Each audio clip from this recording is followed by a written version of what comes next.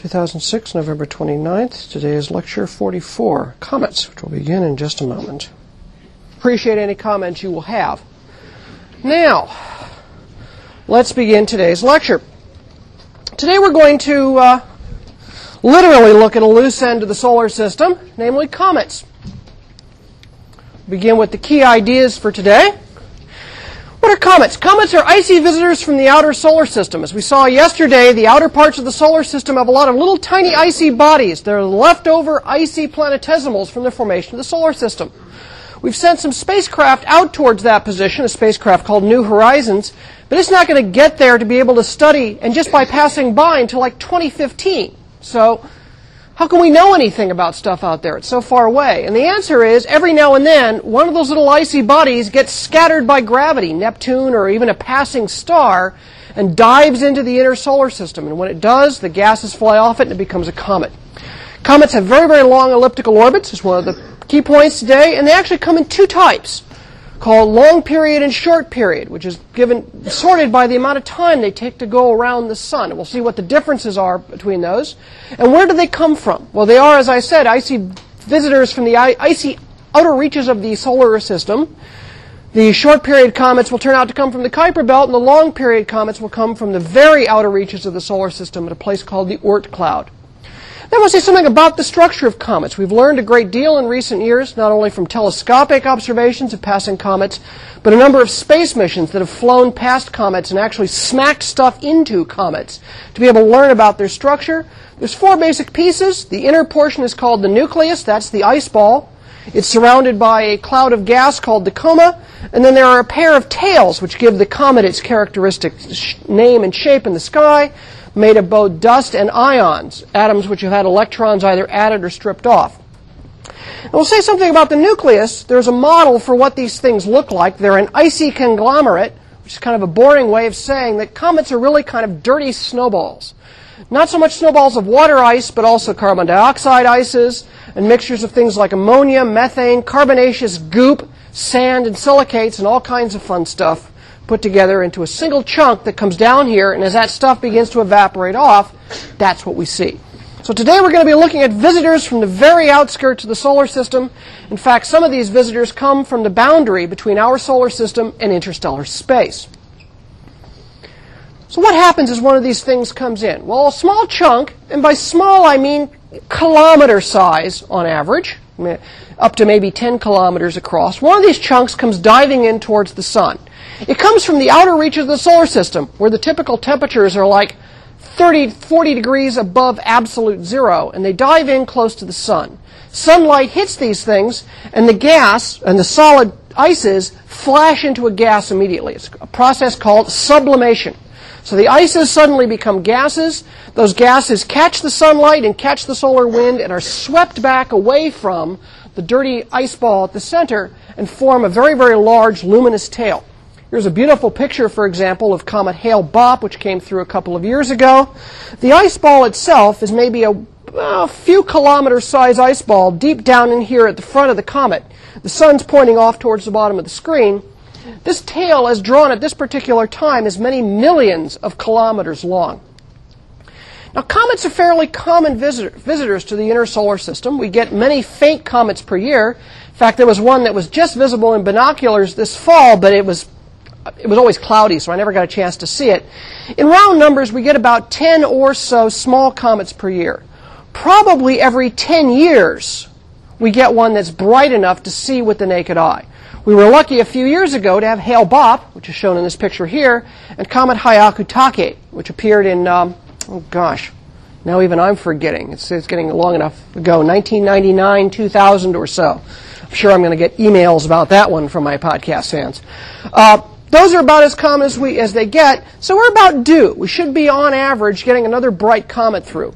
We really haven't had a really spectacular naked-eye comet in the better part of a few decades. I think the really big hitter of comets was back about 1961-62 at Kiyosaki, and even I was too young to be able to remember that one.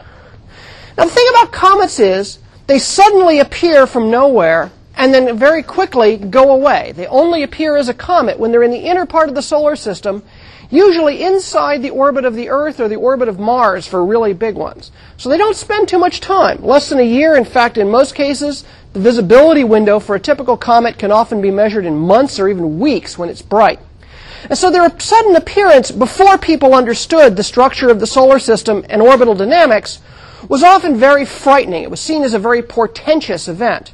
And so we actually have a lot of record of the really spectacular naked eye comets because they made such a deep impression on people all throughout history. Here's just a tiny sampling of depictions of comets that come to us from history. Here, for example, is a coin from the reign of Caesar Augustus. There's Caesar on the front side. And on the obverse side is a depiction of a comet. They usually have a star-like appearance. They appear bright on the head, and then there's the tail coming off. We actually don't know which comet this particular one is actually depicting. It could be a comet that never, in fact, has come back again. This is a depiction of a great comet that appeared in the year 1577. We've already met this comet because it played a significant role in the interest of astronomy of Tycho Brahe. This is a depiction from the ceiling of a Turkish mosque. And over here is a study by an astronomer, Hevelius, showing the beginnings of scientific observations of comets. People tried to understand what they were. Hevelius, using telescopes as well as naked eye observations of comets from his period, made pictures of how the tail changed and developed over various times, even noting that through the telescope, the head often showed multiple bright spots, not just one occasionally. This was the beginning of studying comets, was trying to understand what these phenomena were. And they were, in many ways, quite mysterious. Their orbits, no one ever could predict the appearance of a comet. They would just suddenly appear and almost as quickly disappear from the sky. And so they were seen as sort of portentous bringers of doom. And that image of comets as sort of portentous bringers of doom even came forward into the 19th century. Here's a French editorial cartoon, somewhat whimsically, about a great comet that appeared in the year 1857, in which they saw this comet as basically this shrieking banshee sort of impacting and tearing apart the Earth while the moon sits by and laughs. And so this is a French cartoon, so he's probably, ha ha ha, yeah, the Earth's getting its this time. This image is very common. Comets really sort of capture the public imagination in many ways when they're really bright and everyone can see them. But it wasn't really until the time of after Isaac Newton that comets started becoming a predictable phenomenon, at least to a first approximation, sometimes. In 1705, Edmund Halley, who we've met before, who was responsible for getting Newton to publish the Principia Mathematica, analyzed the observations of the comet, the great comet, of the year 1682. And he noticed that there were some similarities to the path of that comet compared to what you were able to piece together from observations from a comet that appeared in the year 1531 and again in the year 1607. And he noticed that these all seemed to appear about 72, 75 years apart and followed the same apparent track through the sky relative to the sun. Remember that Halley was working in the then new heliocentric system. So he made a bold prediction that the great comets of the year 1682, 1531, and 1607 were not separate phenomena, but were in fact the same returning object. And if that was true, then it should return again in the year 1758. Now that'd be well after Halley would have died. So it was a very gutsy prediction on his part. It was therefore very electrifying to the European world when on Christmas Day in the year 1758, the comet appeared in the sky where Halley predicted it would. It was a beautiful proof of the utility of the Newtonian view of the world. Nobody in history had ever predicted a comet, and here Halley, using Newtonian mathematics, nailed one right there. The orbital properties of this object, however, were completely different than the orbital properties of anything else seen in the solar system. The orbits are highly elliptical. We've been using this term eccentricity, or E, to describe the shape of the ellipse. 0.967. That's so long and thin that it really just stretches from the inner portion of the solar system inside Mercury, where it's perihelion. Its aphelion is in the outer reaches of the solar system. The semi-major axis is only 18 astronomical units. Its aphelion is 0.6 AU, so it comes into the space between Mercury and Venus. But the period, because it's only 18 AUs, Kepler's third law tells us, should be between 74 and 79 years. Now, why isn't this exact? Why can't I just simply take a cubed, 17.94, cube it, take the square root? I should get the exact period in years. Why have I given it a range of 5 years? because these are tiny little objects. And as the material melts and vaporizes off, it makes like little rocket jets, and it actually can speed up and slow down the comet and alter its orbit. It also turns out that Halley makes approaches by Jupiter, and Jupiter's gravity will alter its orbit. So you actually have to do a full calculation year after year to predict past and previous appearances of Halley's Comet, as we now call it today. Halley's Comet is the most famous comet, and it turns out, by even very careful calculation, we can project backwards in history and look at all the times that Halley's Comet has in fact appeared. Here's the orbit of Halley's Comet. It in fact projects out beyond the orbit of Neptune, well out into the realm of the trans-Neptunian objects. In fact, the aphelion point of Halley's Comet would be near the Kuiper Belt, except it's fairly inclined out of the plane, and then it dives into the inner solar system. It only appears as a comet when it's roughly between the orbit of Mars and the Earth for that very brief time on its roughly 75-year orbit that it spends down there. Remember Kepler's second law. Objects move very, very fast at perihelion, very, very slow at aphelion, so that they sweep out equal areas in equal times. But we can use them now, the predictions of the model, to say, when has Halley appeared in the past? Well, in fact, we actually have appearances going all the way back to the first millennium BC. But some of these appearances actually play an interesting role in history. Here's an appearance which appears in the Nuremberg Chronicle of the year 684 AD. This is medieval, in fact, one would call even Dark Ages Europe. We're only about 200 and almost 300 years after the fall of Rome, and yet this is a very surprising picture because it's a very naturalistic depiction of the comet. Not a flaming sword or a demon with fangs.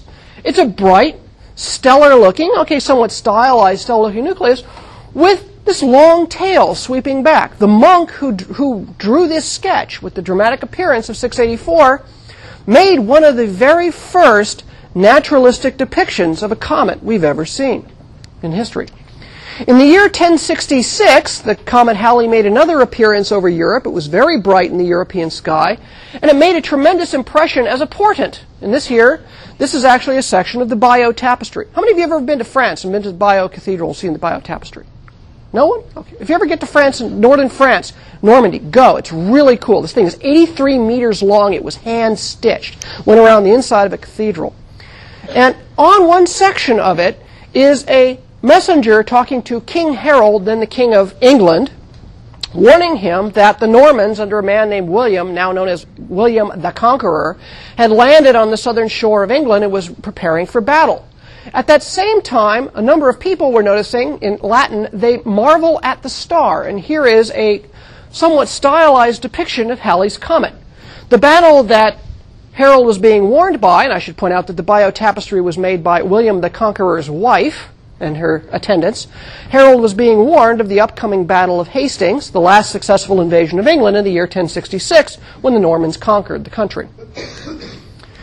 Another appearance of Halley's Comet that played a role in the art world is in the year 1304, when a painting by Giotto di Bondone, The Adoration of the Magi, it was a triptych for a church in Italy, drew the classic Christmas picture here, where it's the season, and decided to depict the Star of Bethlehem rather than as a star, but in fact made a depiction of Comet Halley, which had appeared in that very same year. This painting is interesting from a number of positions. It is actually a fairly realistic or realistic-like depiction of a comet in the sky, and it's unusual for the art of the time, which was very highly stylized. For those of you art majors, we'll also notice the use of perspective and the fact that all the individuals have individual appearances. Giotto di Bondone was one of the most famous artists of the period, in fact gave rise to the beginnings of modern realistic art. And of course, in the year 1910, Halley made yet another appearance in the sky. It was a bright, naked-eye comet. But now this is the age of photography and the age of ragtime. So instead of having portents of evil, it was actually going to be a Comet Halley rag, which was going to be, sheet music is still available for. Beautiful photography of its passage. But still, this idea that comets were bringers of bad things made its way even into the appearance of 1910.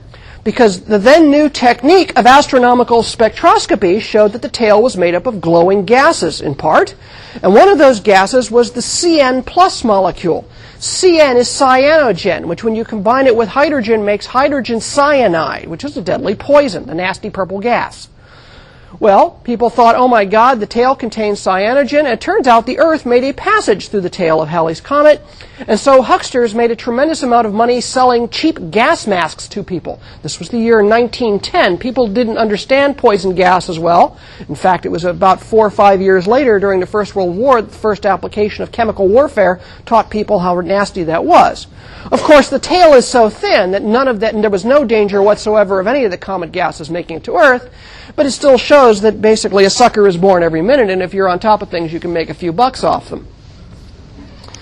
Well, let's get back to comets in general. People, when they began to study comets now, not as mysterious phenomena appearing in the sky, but as predictable phenomenon, noticed right away that the orbits very quickly fell into two families.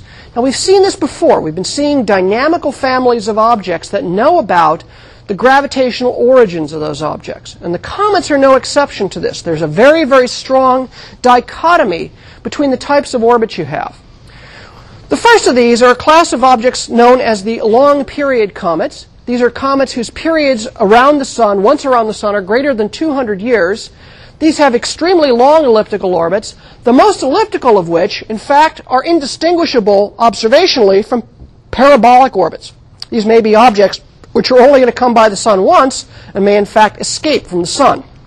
Or our ability to measure those orbits from the little tiny bit of the arc we get near the Sun is so difficult to measure that we can't tell it from an exceedingly long ellipse. But the other end of that ellipse, if it did close, would close halfway to the nearest star, 100,000 astronomical units out. About 700 of these things are known, including Comet Hale-Bopp. In fact, Comet Hale-Bopp has a closed elliptical orbit and may, in fact, have been visible in the sky if you were living, say, in Mesopotamia around the 3rd or 4th millennium BC. It's got a period of nearly 5,800 years. So these come from way out. They spend most of their time far beyond even the Kuiper Belt. The short-period comets are those with periods less than about 200 years. They're distinguished by having elliptical orbits, but those elliptical orbits seem to be within about 30-odd degrees of the ecliptic plane. Where the long-period comets can literally come from any direction they want, the short-period comets are all pretty close to the plane. So they know something about the ecliptic. They know something about the inner solar system. About 200 of these things are known, and because their periods are less than 200 years, Halley, which is a good example of a short-period comet, they spend most of their time out in trans-Neptunian space, in around the region of the Kuiper Belt. Both of these differences are so strong, they're clues to their origins. The short-period comets, in fact, don't just not only spend time from the Kuiper Belt, they probably came from the Kuiper Belt. The Kuiper Belt is actually a reservoir of comets, which if you include the scattered belt, ranges between about 30 AUs, the orbit of Neptune, out to about 100 astronomical units.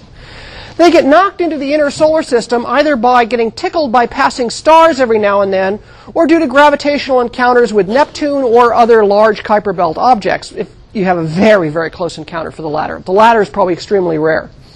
But they're already close to the ecliptic plane, so as they come plunging into the inner solar system, they may not get very far, but if they make a close passage by Jupiter, Jupiter can scatter them further into the deep inner solar system and close their orbit up into the short period area. In fact, some of these orbits can be nearly circular and actually live most of their time in the inner portions of the solar system between Jupiter and Mars and places like that. The long-period comets come from a lot further out. They're thought to come from a place referred to as the Oort cloud. The Oort cloud is basically a scattered reservoir of where all of the rock balls and ice balls that were flipped out into the outer solar system by Jupiter's gravity during the earliest portions, or the late portions of the formation of the solar system, about 3.5 billion years ago. So in about the last billion years, if you look at the formation of the solar system, took on average a little under a billion years, from 4.5 billion years ago, ended at about 3.5 billion years ago, was the last major clean-out time. The last 10 or 100 million years was the epoch of very, very heavy bombardment. The last big burst of meteors everywhere in the solar system. Comets would have been everywhere because Jupiter was busy flinging stuff out. Jupiter probably cleared out most of the ice balls during this period, and a lot of them were put on extremely long elliptical orbits. that stretches out anywhere from 20,000 to 150,000 astronomical units. That's about halfway to the nearest star, Alpha Centauri. So the Oort cloud represents the very outer limits of the solar system when you transform from interplanetary space to interstellar space. It's estimated that there are nearly 500 billion ice balls in the Oort cloud.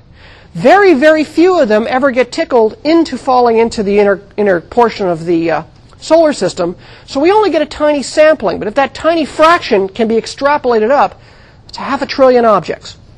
If you add up the masses of all these little tiny ice balls, you get anywhere from 2 to 40 times the mass of the Earth.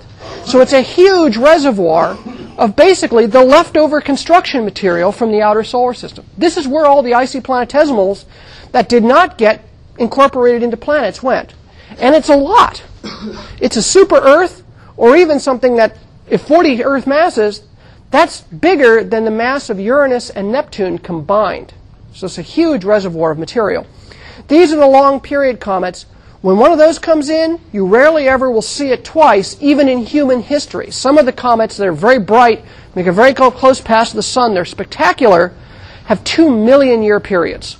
So catch it while you can. It ain't coming back, at least not anytime. We may not even be around as a species when they come back.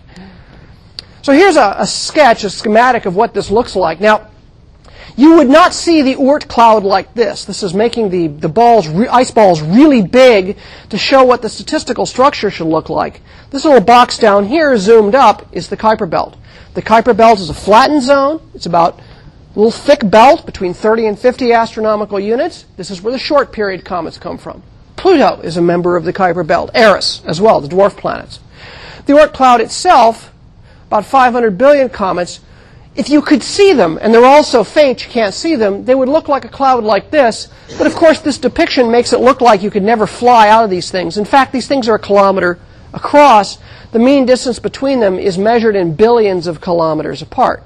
So like the other day when I said if I had a potato as a 1 kilometer asteroid, the next potato-sized asteroid should be in Philadelphia. In this case, the next potato-sized Oort cloud thing should be somewhere out in the solar system. It's very, very empty because it's gigantic volume. This is, the nearest star is about here on the edge of the screen compared to this. Well, the interior structure of comets, they consist of 4 portions. The nucleus is a dirty snowball of dust and ice and junk, which is maybe a few kilometers across. This is greater than 99% of the mass of the entire comet, and it's the source of all the gas and dust that we see that sublimes off when it gets close to the sun. When it gets to the sun, this gas, as it begins to sublime off, forms a halo or coma, a head, around the inner nucleus. So this is a picture, for example, from the Hubble Space Telescope of Comet Hyakutake. And this is a picture of the nucleus, actually, of Comet Wild 1. Wild 2, can't remember which one. The comet's coma is what we see with the naked eye, because the nucleus is way too small to see. It's basically just a low-density, gigantic cloud of dust and gas, and it can be about 100,000 kilometers across. These things are huge. That's why they're so easy to see with the naked eye. But they're just basically a big, thin gas cloud. As that gas cloud comes blowing off, sunlight and the solar wind catch it, and then smear that material out into the long tail. So this gives us the comet tail. Comets have 2 tails. There's a dust tail composed of little tiny particles of dust, little bits of rock, bits of carbonaceous gook, all kinds of stuff. Basically little tiny things between soot particles and small rocks about the size of pebbles. Those things catch the sunlight and they act like little sails, and they get streamed back by the pressure of sunlight. This thing can form a bright dust tail, probably between 1 and 10 million kilometers long in a really big comet. And the color is white. It's shining by reflected sunlight. You've got lots and lots of little dust motes and rock bits catching the sunlight. The sunlight pushes them back, but they reflect the sunlight, and that's what gives it its appearance. If I took a spectrum of the dust tail, I would see the reflected spectrum of the sun. I'd see the absorption lines of the sun, just because it's just simply sunlight bouncing off a rock. But then there's this other tail, and you can see in this beautiful picture here, again, this is Comet Hale-Bopp, a deep picture, this blue tail here. This blue tail is called the ion tail. It's a very, very thin, tenuous tail. It consists of atoms and molecules that have been ionized by ultraviolet radiation, stripping electrons off the surface. Once the particles get electrons stripped off, they get a positive charge. The positive charge now couples them to the magnetic field of the solar wind, and the solar wind, this continuous magnetic breeze of particles that blows slowly off the sun, catches those ions and sweeps them back straight away from the sun. And so we get this separate ion tail which follows the solar wind. The dust tail follows a combination of the orbit and radiation pressure from sunlight. This tail can stretch as much as 100 million kilometers out behind the comet. To put that in perspective, remember the distance of the Earth to the Sun on average is 150 million kilometers. So this thing is 2/3 of an astronomical unit long in a giant comet. The blue color at visible light comes from the fact that one of the dominant molecules being swept off is carbon monoxide. You strip an electron off it, it makes CO+, plus because an electron's missing, and the emission lines produced by excited CO+, as a thin, hot gas, produces emission lines, produces a big band of blue emission lines, but no red, green, or other colors, and that's what gives it its blue color. What I liked about Comet Hale-Bopp a few years ago, it was the first time I'd ever been able to see the ion tail. It had a big, prominent ion tail, and through binoculars, you could actually pick up the blue color of the ion tail. So there's two parts, dust and crud being swept back by the sunlight, and then ions being swept back by the magnetized solar wind. Now, the comet nucleus has only become known to us in recent years. They're small and irregular. The biggest one we know of is 16 by 8 kilometers, and that's Halley. This is Comet Borrelly over here. But they typically tend to be low density. These things have densities of 0.2 grams per cc. That's much less than the density of water, which is telling us that this thing is probably porous. It's got holes and cavities in it. They're also extremely dark and cratered. They're the darkest things in the solar system. The surfaces only reflect about 4% of sunlight, and they're encrusted with carbonaceous black junk all over them. They look like like dirty snowballs. Here's some pictures of a couple of comet nuclei. This is Comet Halley, photographed during the 1986 passage by the Giotto spacecraft, named for Giotto di Bondone. The sun's this way, and you can see the jets of material as the ices begin to sublimate into gases. They spray out, and the comet literally jiggers and jogs all over the place because there's a rocket effect. These things are kind of lightweight, and they get shoved all over the place. Here's Comet Wills 2, which was imaged by the Stardust mission. It's 5 kilometers across, very dark, but it's cratered. It's been hit by stuff over time as it's gone through the inner solar system. Well, we'd like to know what's inside a comet, and so last year, in 2005, a mission called Deep Impact flew past Comet Tempel 1, one of these periodic comets, and launched an impactor with a camera on board into the nucleus. So here's what Comet Tempel 1, which is about 6 kilometers wide, looked like, and they aimed the impactor right there in the lower left-hand corner. The impactor smacked into it head-on, and bam, blew out a huge artificial crater, revealing fresh, pristine material, which the spacecraft then swept through and cameras monitored on Earth and spectrographs. So we actually dug a hole into a comet and looked at the material that came spraying off. A lot of surprises. We found a lot of the ices we expected, but we found a lot of a compound called olivine, or sometimes referred to as green sand. It's a silicate compound found in asteroids of the inner solar system. No one knows where that came from. So there's a mystery. We really aren't sure why there's olivines on this thing. But that's a way to get an idea of what's going on the inside of a comet. Comets are, in fact, dirty snowballs. They're icy conglomerates. They consist mainly of water ice and carbon dioxide ice, or dry ice, a bit of ammonia frozen into the matrix, dust and kind of chunks of rock, and carbon and complex carbon compounds. So all the missions that we've sent past the comets taking pictures, the Deep Impact mission, the pictures of all the stuff have shown us that what we're looking at is kind of a dirty snowball. Now, we haven't actually been able to get a picture, an actual sample of a comet. We're going to have to wait until the year 2014 when the Rosetta lander actually tries to make it to Comet Churyumov-Gerasimenko. A couple of Russians did that one. You get to name the comet for yourself if you discover it. We'll land on it and actually do a direct sample. But you know, we don't actually have to wait. It is possible to get a good idea of what a comet actually looks like. Okay, I'm going to give me a hand here. using some very simple materials. Get the water for me there, please. So I happen to have a few of those right here.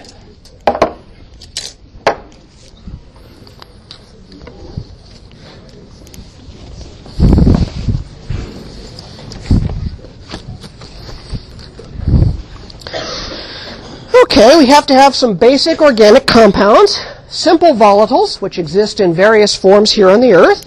I don't have to have any really special laboratory equipment for this. I do have to have some nice gloves to protect my hands mostly from the cold and from the very vaguely toxic things I'm going to be playing with here in just a second. But these are all actually fairly familiar household items. The first, of course, is water, good old H2O. A volatile from an oxygen-like carbon compound is carbon dioxide here in the form of dry ice. Very, very cold, which is why I'm wearing the waterproof gloves here. We have a little bit of carbonaceous gunk. This is actually Xerox laser printer toner. Get a little of that open there. I need some silicaceous junk. This is sand, not stolen from the cats. And of course, we've got a little cornstarch because there's complex organics, and the recipe always calls for cornstarch. We don't know why. We don't ask why. And finally, we need a bit of ammonia. Now, unfortunately, I'm going to cheat here because ammonia is a volatile, really wickedly toxic gas at Earth conditions.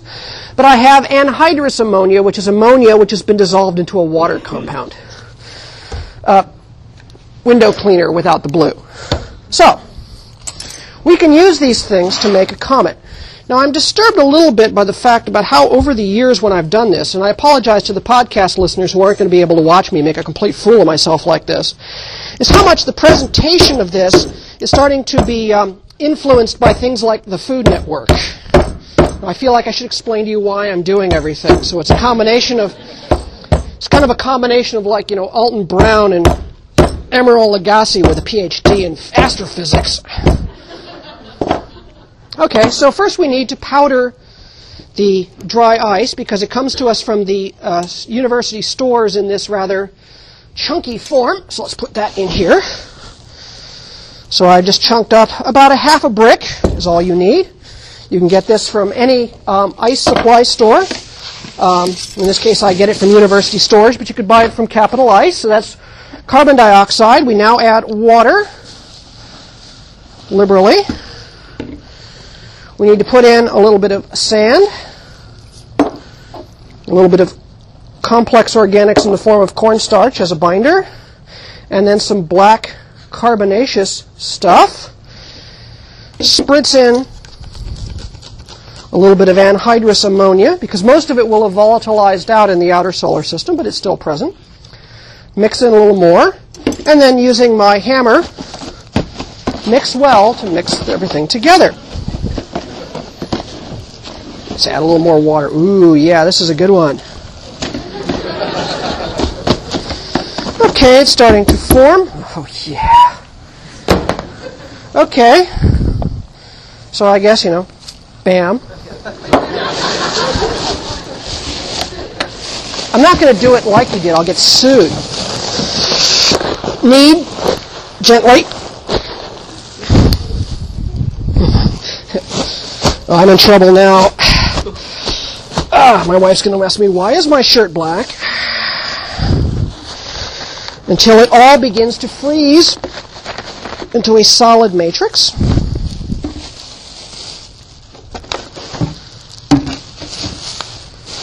Unwrap.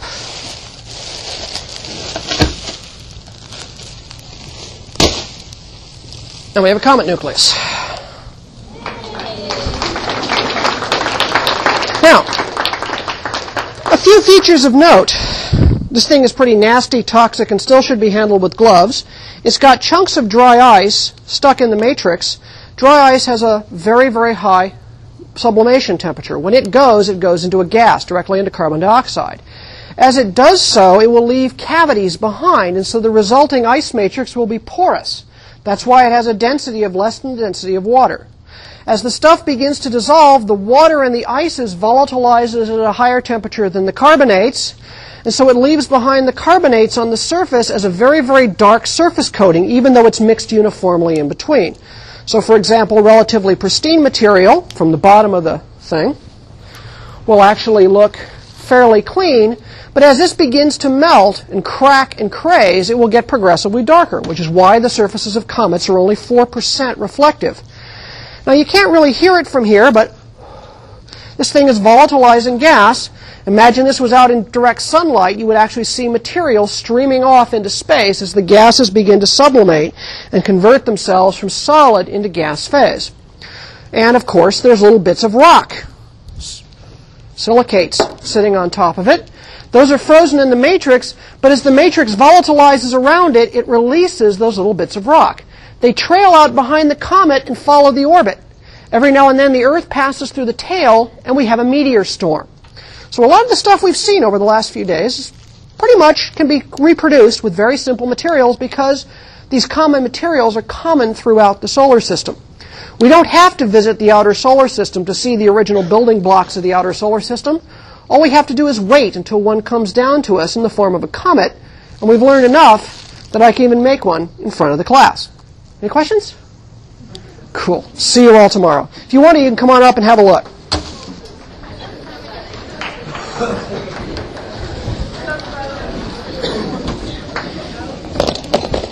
Whoops.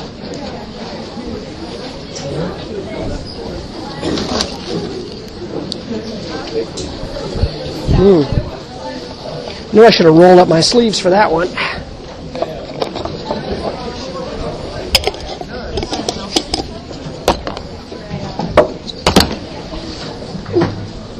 Oh, turn off my recorder.